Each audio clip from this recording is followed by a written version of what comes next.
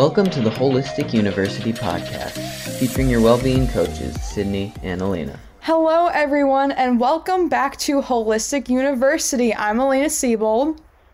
Hi, everyone. I'm Sydney Rousseau. Welcome back. We have a special episode for everybody today. We are here with Miss Allison Hall from the Counseling Center, and we're just going to get to know her today. You guys are going to get to know a little bit about her, what she does at URI, and let's just get right to it. So, Miss Hall, I'm going to be calling you Miss Hall because I was raised to call people by their last name with Mr. in front of it.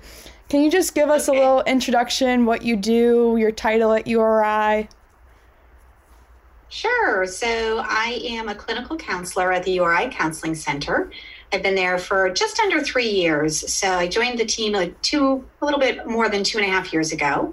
And at campus, I primarily do individual short-term solution-focused counseling with students who come into the counseling center. I also do some outreach on campus, and one of the weeks that I tend to be more active with outreach is National Eating Disorder Awareness Week, which we're heading towards right now. Prior to coming to URI, I was the lead clinician with the Hasbro Eating Disorder Program for about 14 years. So I do have a background in working with eating disorders. I have my certification as an eating disorder specialist through the International Association of Eating Disorder Professionals. And I actually started a Rhode Island chapter of the International Association of Eating Disorder Professionals as a way to support professionals in the community who are either actively treating people struggling with eating disorders or want to start feeling more confident in doing so, that we could really grow a peer support network within the state, primarily to, really support using evidence-based treatment models when we're seeing patients, and also support each other in what can be, a challenging dynamic. Wow. That's so interesting. Yeah, that's a lot of experience, and that's really ties in well with what we wanted to talk about today with National Eating Disorder Awareness Week coming up. So I just want to backtrack a little bit. So at the Counseling Center at URI, can you just give us a little bit of an overview of issues that students might have when they come to the counseling center? Who should reach out and when should they reach out? Yeah, that's such a great question. And I'm glad you're asking it and hoping that students who are listening can get a better understanding of what we do at the counseling center. So really, what people come to the counseling center with as far as concerns, there's such a wide range. It's really anything you feel is interfering with your quality of life, you're feeling able to, appreciate college and what it's offering, navigating some of the challenges that come up. Some examples I'll give you is for many people, there's, fluctuation in the anxiety they experience, and anxiety might become heightened if maybe you're taking a public speaking course and public speaking is really hard for you. It's hard for a lot of people. So looking for some strategies maybe to manage anxiety. We deal with a lot of issues around anxiety, depression, eating concerns, relationship issues. It's not always easy to get along with roommates. Maybe you're experiencing a first breakup from a relationship, and that can be really hard. So there's really quite a wide range, and there's also a big range in how people use the counseling center. So some people might come in just for a one-time visit. Maybe, again, I'm having an argument with my roommate. This is the first time I've had to live in tight quarters with somebody that I'm not getting along with. Can we get some pointers on how to navigate that? Or maybe it's something along the lines of, I know I've had underlying anxiety for the last 10 years. I've never really dealt with it, and I think I'm ready to start talking about it. So again, there's a wide range in topics and really what people are looking for when they come to the counseling center. Wow, those are really great examples, and I think a lot of college students can relate to that.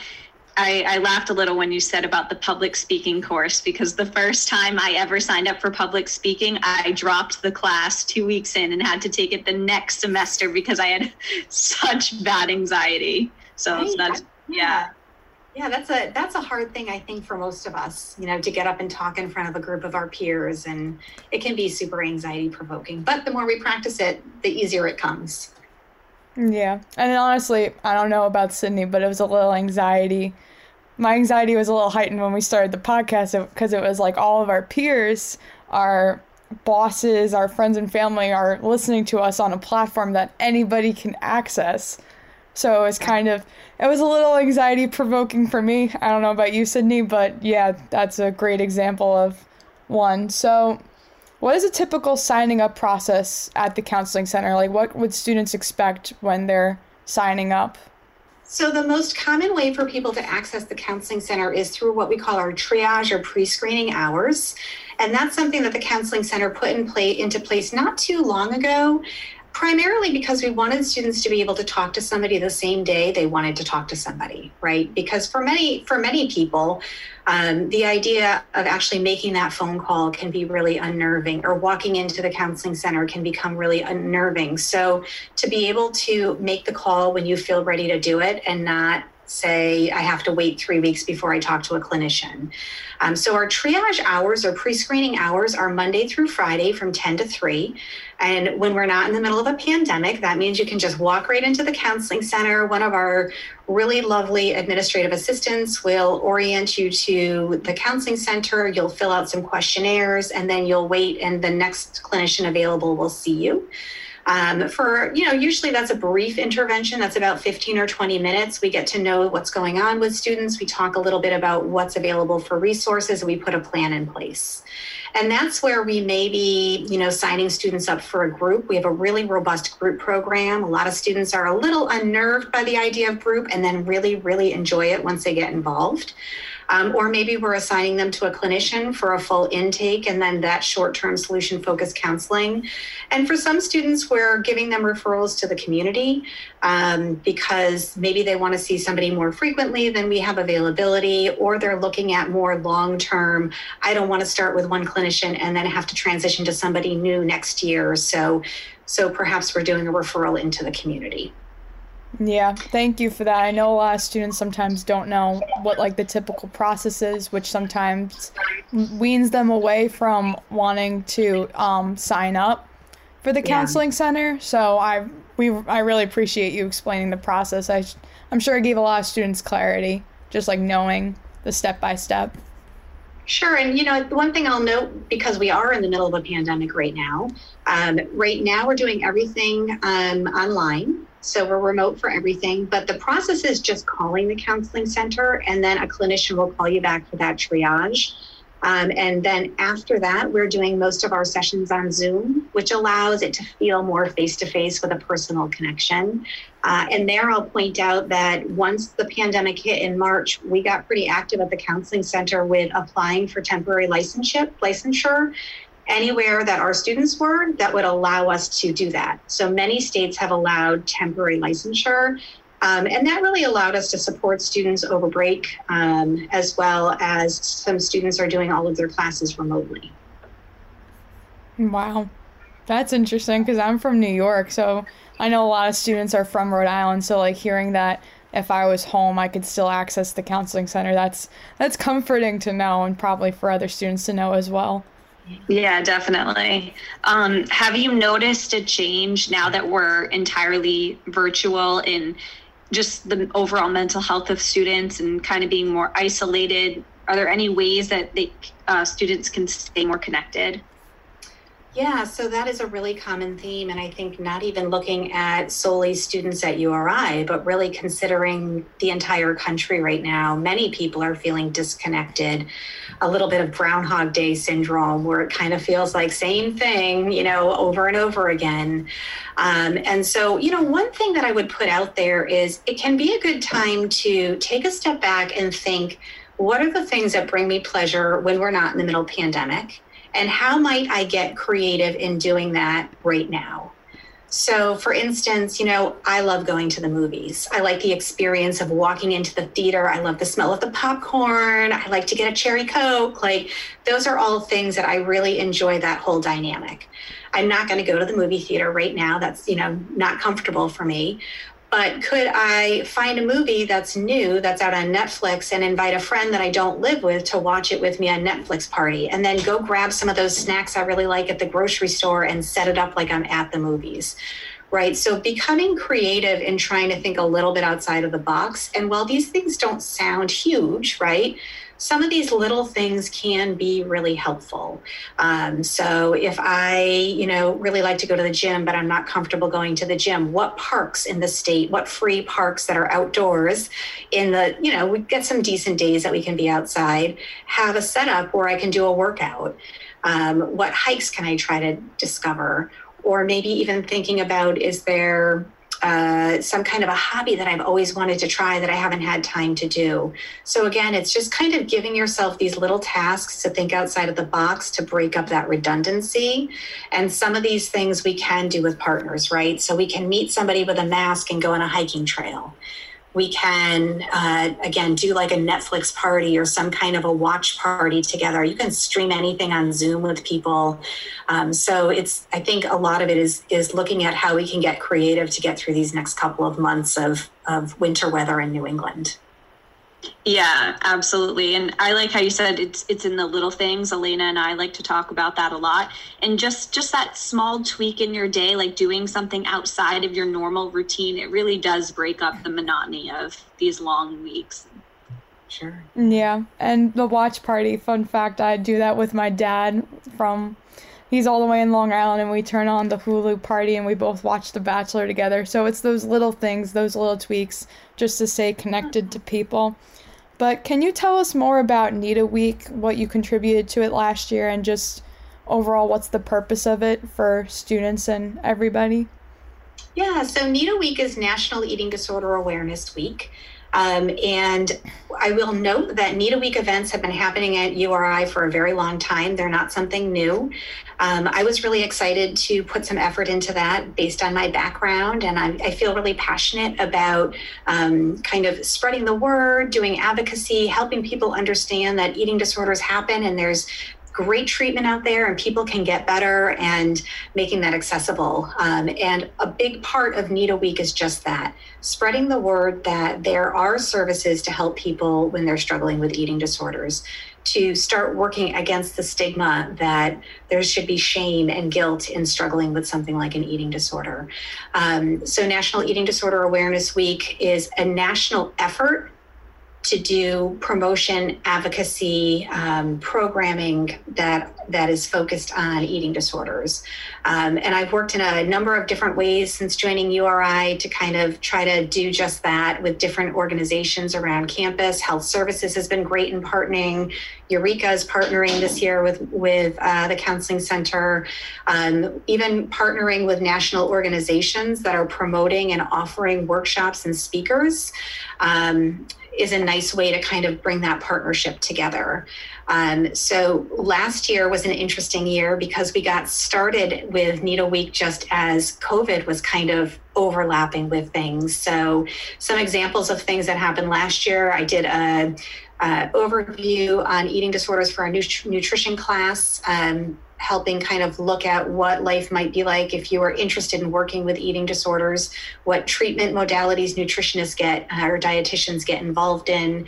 I also had set up a guest lecturer to come in and speak to a group of nursing students, which unfortunately it was going to be at Hasbro, which is great, right? Because it was working with students who are actually working with people with eating disorders on the floor. But we did cancel that because of COVID. The doors of the hospital closed to outside visitors. We've screened movies before to bring awareness around body confidence. It's a big kind of week to promote body confidence, work against weight stigma. And this year we are partnering with Renfrew to bring in a discussion on intersecting identities and eating disorders, looking at marginalized groups who struggle with eating disorders but are underrepresented in research, which really leads to a trickle-down effect of the tools that we use, the treatments that we use, not being accessible to large groups of people. So looking at groups such as LGBTQ+, people of color, and the impact of eating disorders on those populations. Wow, that's a lot of great work that you're doing. Is the Inside Out Week the same as NEDA Week, right? It's just what we call it at URI. Yeah, so I think my understanding is that Inside Out Week is a little bit broader. It's not just looking at eating disorders, but it overlaps with NEDA Week because we can kind of interweave those things together. Okay, that's really great. So this year, everything's going to be virtual. Is that right? It is, yeah. Do you have any examples of some things that people might be interested in attending or joining during that week? Yeah, sure. So the discussion that I just spoke about, intersecting identities, that information is being blasted out. It should be on the events calendar. It's free. You register. It's through the Renfrew Center, which again is a national organization that runs numerous programs around the country treating eating disorders. And that is, I'm hoping, very easily accessible. If anybody's listening and they think, oh, I'd really love to go to that, but I can't find the registration, call the counseling center, shoot us an email, visit us on Facebook. So hopefully the word gets out around that. Eureka is also going to be hosting a talk. I believe they're hosting a talk on health at every size. Which is really a movement to appreciate that people can be healthy at any weight, with the understanding when I say any weight, as long as they're healthy, right? So working away from, you have to plot at this point for your BMI in order to be healthy and look good, that people can be quite healthy plotting all over the BMI chart, and it's working against that stigma that you have to be thin to be healthy. So we're bringing in a local dietitian to do a discussion with Eureka around that.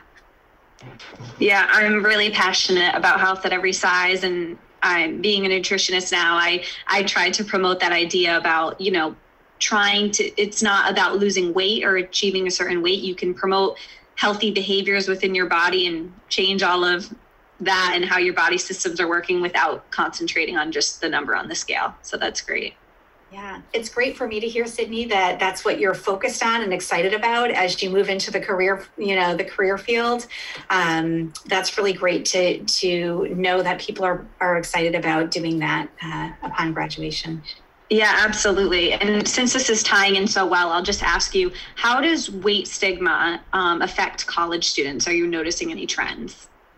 Yeah, so one thing that I'll mention, I went to a talk not too long ago around eating disorders in the college population. And one thing that I really appreciated was, it was a physician giving a talk, and they talked about the stereotype of the freshman, weight gain that happens.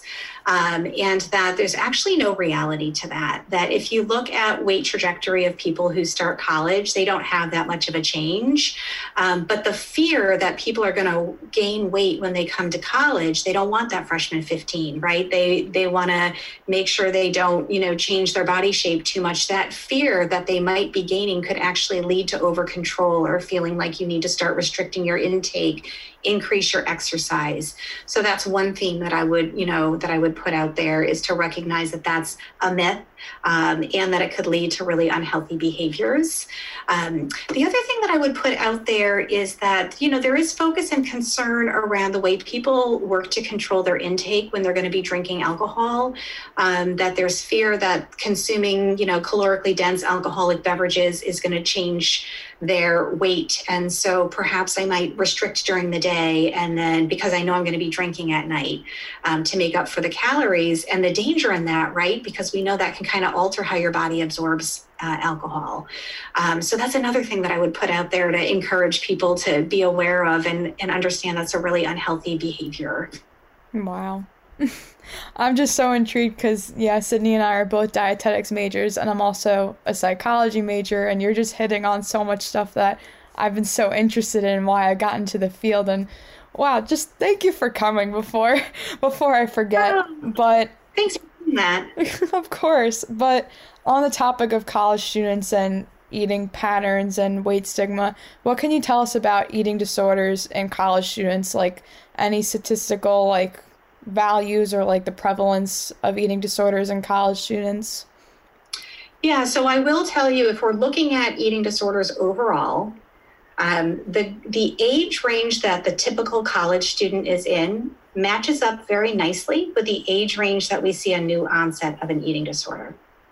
So it means that there's a high risk, right, for college students to develop eating disorders. And then if you mentioned you're studying psychology, you know that there's never just one isolated thing, right? We're always looking at the layers that fall on top of each other. So one layer I would look at there is, for many college students, they're learning how to feed themselves for the first time.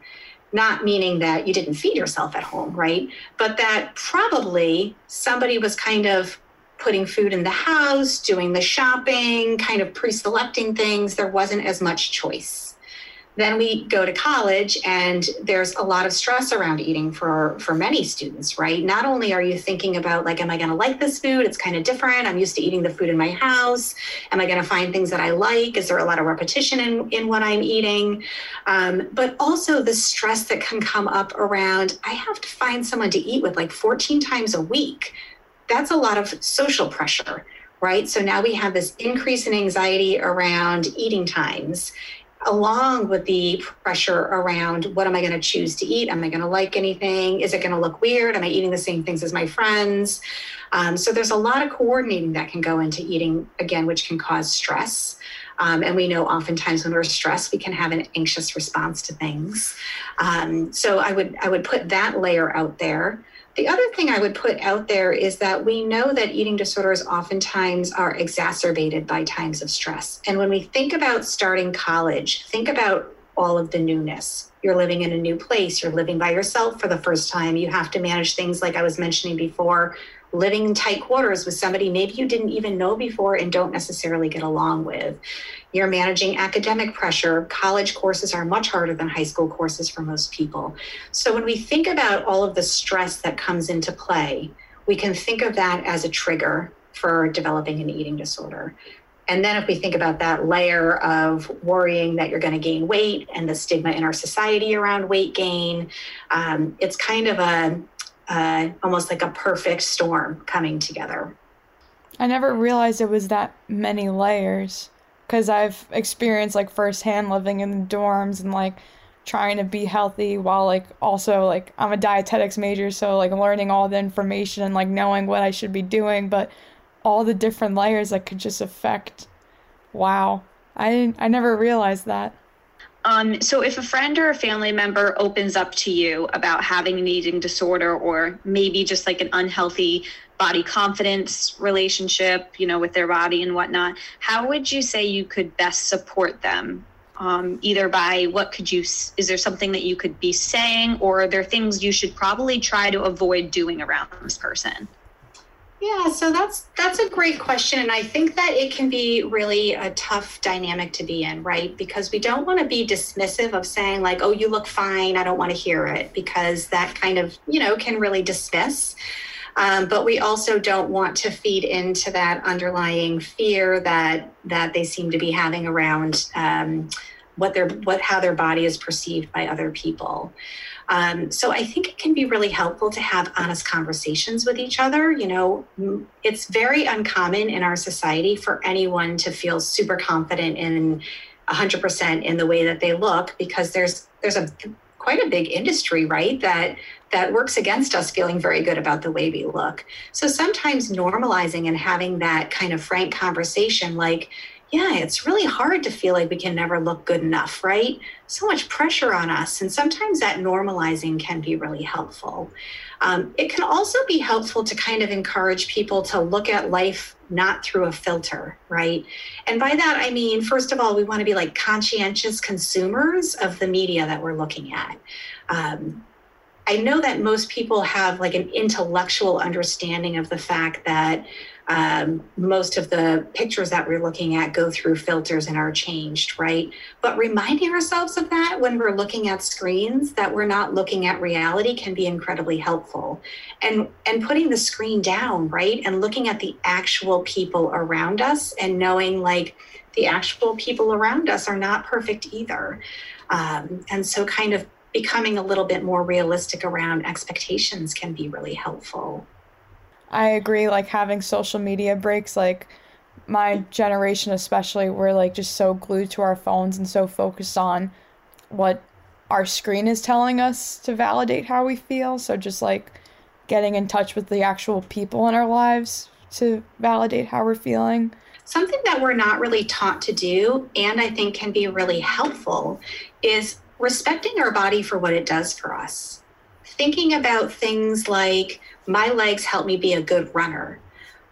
Or, my arms are really strong and that helps me swim laps when I want to swim laps. Or I love dancing and the shape of my body helps me dance better. So being able to not just work against the stereotypes, but also remind ourselves of the connection that we have to our bodies and what it does for us, the tool that it is, and all that it lets us enjoy in life, right? My legs work, right, in a way that I can run a 5K, and I didn't know I was capable of that. So, again, sometimes it's also connecting the things that our bodies do for us. Yeah, that's super important. We've talked about it on the podcast, but I'm in the process of healing my foot right now. So there's a lot of things like that I would normally do that I really miss. So it's kind of like a lesson learned in the hard way almost. But at the same time, I'm trying to focus on, well, what can I still do? Like I can still stretch and still go outside. So yeah, always keeping in mind what your body is capable of and just being grateful for it, I guess. Yeah, and we've talked about that on the podcast before, like appreciating our body for what it does and like fueling our body for love and eating things and doing things that bring us joy and focusing on that instead of a number or, like a PR or something like that, just focusing on valuing our bodies for who they are because we only have one body. We only got one shot. I've heard of your body called an earth suit before, and I thought that was really cute. It's like, this is how you're able to be here on earth. That's so cute. Oh, I love that. I've not heard that before, and I really love it. So you had asked about intuitive eating. Yes, I did. I don't want to miss out on that very important topic. So yeah, intuitive eating can be a really great way for people to connect again with themselves, right? Thinking about, for listeners who aren't quite familiar with intuitive eating, we're looking at being able to think about, what does my body need right now?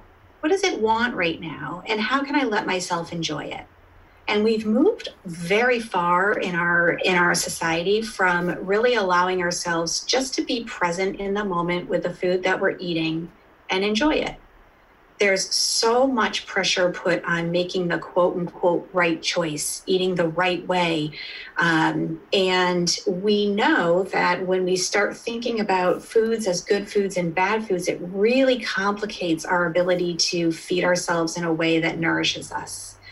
And so I think it's great. I will mention that for some people who struggle with eating disorders, it takes some time to get to intuitive eating because, for instance, if I struggle with restricted eating, then my hunger cues are not going to be working very well. I'm going to have to get to a place where I've kind of normalized my eating again before I can follow intuitive eating.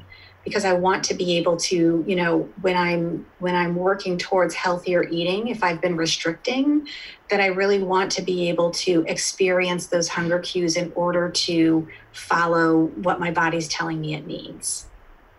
Yeah. And I have a question based on that. Would you say that even restricted eating can be, making, just like it sounds, restricting what you're able to eat, but could it also be compensating with exercise? So you're in a way restricting your intake because you're exercising to compensate.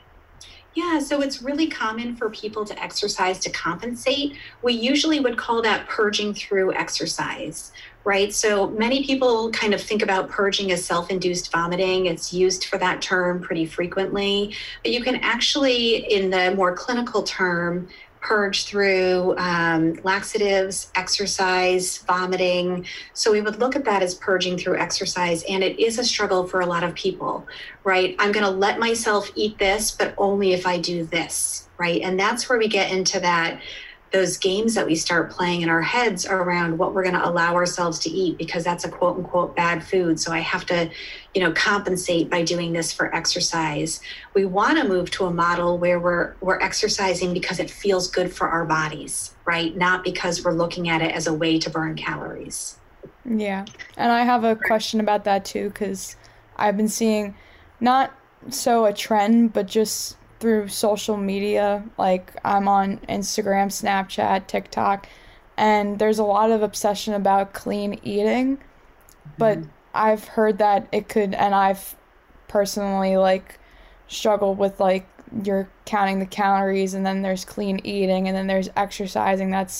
I'm fine saying that that's an internal struggle that I deal with, but could that lead to more eating disorder tendencies? I know that there was a new defined name for like a eating disorder that involves like obsessing over clean eating, but kind orthorexia. Yeah, but the tendencies that of like clean eating and macro and calorie counting, has that been a trend to then lead to eating disorders? Yeah, I think actually, Elena, I think we can look at different trends in eating as being triggers for eating disorders for years, right? We had the Atkins diet where carbs were bad. You know, we have all different diets where we start eliminating certain foods. And again, we're going back to that, like, this is a bad food, you shouldn't allow yourself to eat it. When we look at clean eating, it could also be a trigger for people who have a tendency towards rigid eating, right? Because there can start being such rigidity that it starts interfering with your life. I can't go out to eat with my friends because they're going to a place that doesn't have any of the items I feel comfortable eating. And so now I'm losing my social network. So we're looking at more so, is it becoming so rigid it's starting to interfere with your life, right? There's nothing wrong with, paying some attention to what you're feeding yourself and trying to have a balanced diet. It's more about, having some flexibility with what you're eating. Yeah. And I know like I feel like kind of for like the college students and like being afraid of going into those, like, could be diagnosed as an eating disorder, or am I eating healthy? Like, I've thought about that a lot because I've had an eating disorder in the past. It's kind of like trying to find that fine line of, is it being healthy or is it leading to a bigger issue? Yeah. So, yeah, that's interesting. And I think that's really a great reason to talk to somebody in the mental health field, right? To kind of sort those thoughts out, because the thoughts in our heads, oftentimes it's helpful for us to be able to say those out loud in an environment where we don't feel like we're going to be around that person at dinner time, right? It's less comfortable sometimes to say everything to your friends or to your family, but having a space where you feel like you can sound some of those things off, like, I'm doing this and this and this. Do you feel like maybe I'm kind of venturing into an area that's unhealthy, or does this feel okay? Can we monitor this together? Yeah, which again, thank you so much for joining us, for helping students to figure out, like internally, and just giving them information about the multiple resources at URI. But we do finish off our episode with 2 just fun questions, then you could ask us any questions that you have. But what are some of your favorite self-care practices where it's just your time doing something for yourself? Okay, so I really love hiking. And I have 2 rescue dogs. So one of them is a little bit, she's a little bonkers, so I can't always bring her. She does this very weird yippy thing when she sees birds, and everyone starts like staring and getting scared. But I love my rescue dogs, and I love going hiking. And I think it's really cool that in Rhode Island, because it's a small state, you can get to so many different hiking areas in such a short amount of time. And I also really love cooking. I did like culinary classes when I was in high school, actually. And I just finished a 30-day baking course with Christina Tosi of Milk Bar, which was like super fun. It was like an interactive online with a peer group kind of baking program. And that was really fun because that was, like I had mentioned before, not something I have a whole lot of time to do. So I was like, you know what, I'm just going to try this. It was like a really different experience. It broke up some of the monotony. Yeah, that sounds like so much fun and a way to stay social too during these times. That's awesome. Do you have a favorite food that you could share with us? Oh gosh, I really like so many different foods. It's so hard for me to share, but I'll say we're just heading into Chinese New Year, and I love dim sum. And before I moved to Rhode Island, I lived in different major cities where you could go to like big dim sum houses and fresh dim sum off carts. And that's one of my favorite meals to have. I'll miss that this year. That's not something we can do this year, so I'll miss it. But dim sum, definitely. Oh, wow, that's so cool. Thank you so much, Allison, for meeting with us. Do you have any questions for us? Yeah, I would love to ask you guys both a question if you don't mind. Sure. I think I mentioned to you guys earlier this week that I really love my job at the university. I love the students. I love seeing students and interacting with them. So it's like an added bonus that I'm doing this with you guys that are, both students. So I'd love to hear from both of you, like what year you're in and what you're thinking you want to pursue when you graduate. Sydney, do you want to go first? Sure, I'll go first. So I'm a senior and I'm nutrition and dietetics major, and I'm going to take this next year to find employment. So I'm not going to do a dietetic internship right away, if ever. We're just going to see where the road takes me, basically. And I don't know, I really want to work in nutrition education. I love working with children, but yeah, my heart right now is pushing me towards advocacy work for the ideas we were talking about before, like health at every size, body confidence, intuitive eating, and taking a lot of the stigma away and the pressure away to change so much about yourself, because it's just so unnecessary. But yeah, I want to help people do that. How exciting. Yeah, and then I'm a junior, so Sydney's sadly leaving me next year. I'm a junior dietetics and psychology major. I'm also a Group X instructor within Campus Rec, so I'm very involved in Campus Rec, but I kind of wanted to pursue both dietetics and psychology because I wanted to help, children, college students, maybe pregnant women and adults, but I kind of want to focus more on school-age children and college students of their relationship with food, and how if we could change how we view the food that we're eating, that we can live a healthier and happier life. So kind of working with eating disordered people and, just showing that food is only meant to help you. And yeah. Yeah, you guys have such inspired goals and really creative too. I don't know that I've ever met anybody doing psychology and nutrition as, together. That's really a cool combination. I felt like it kind of needed both, because while dietetics, you can learn the scientific principles of food groups and how much, macro and micronutrients we're supposed to be eating. I feel like I needed the psychology to show why our brain could be feeling this way about food, and if we could change the relationship and find where it started for that negative relationship to then turn into a positive one. Okay, yeah, that's really great. Well, thanks for sharing that with me. Of course. So can I just add a little plug before we leave, because we're talking about National Eating Disorder Awareness Week. Just really encourage any listeners who are struggling with eating issues to know that they're not alone, that treatment is available, recovery is very possible, and just encourage people to reach out to the community. Thank you. That was wonderful. Thank you. Yeah, and thank you again for joining us. We've been wanting to really have an episode that was focused on NEDA Week and Inside Out Week to let students know that there's so many resources and there's so many people in their corners that only want them to succeed in college and outside of college. So thank you so much for joining us today. This was a very long episode, so we're gonna start to wrap it up, but we've been really looking forward to having you on the episode, so thank you so much. It was a pleasure. Thanks so much. Of course. And with that, I am going to close us out. I hope everybody has a beautiful, happy, healthy, and amazing week, and we will see you next time. Bye, guys. Bye, guys. Thank you for listening.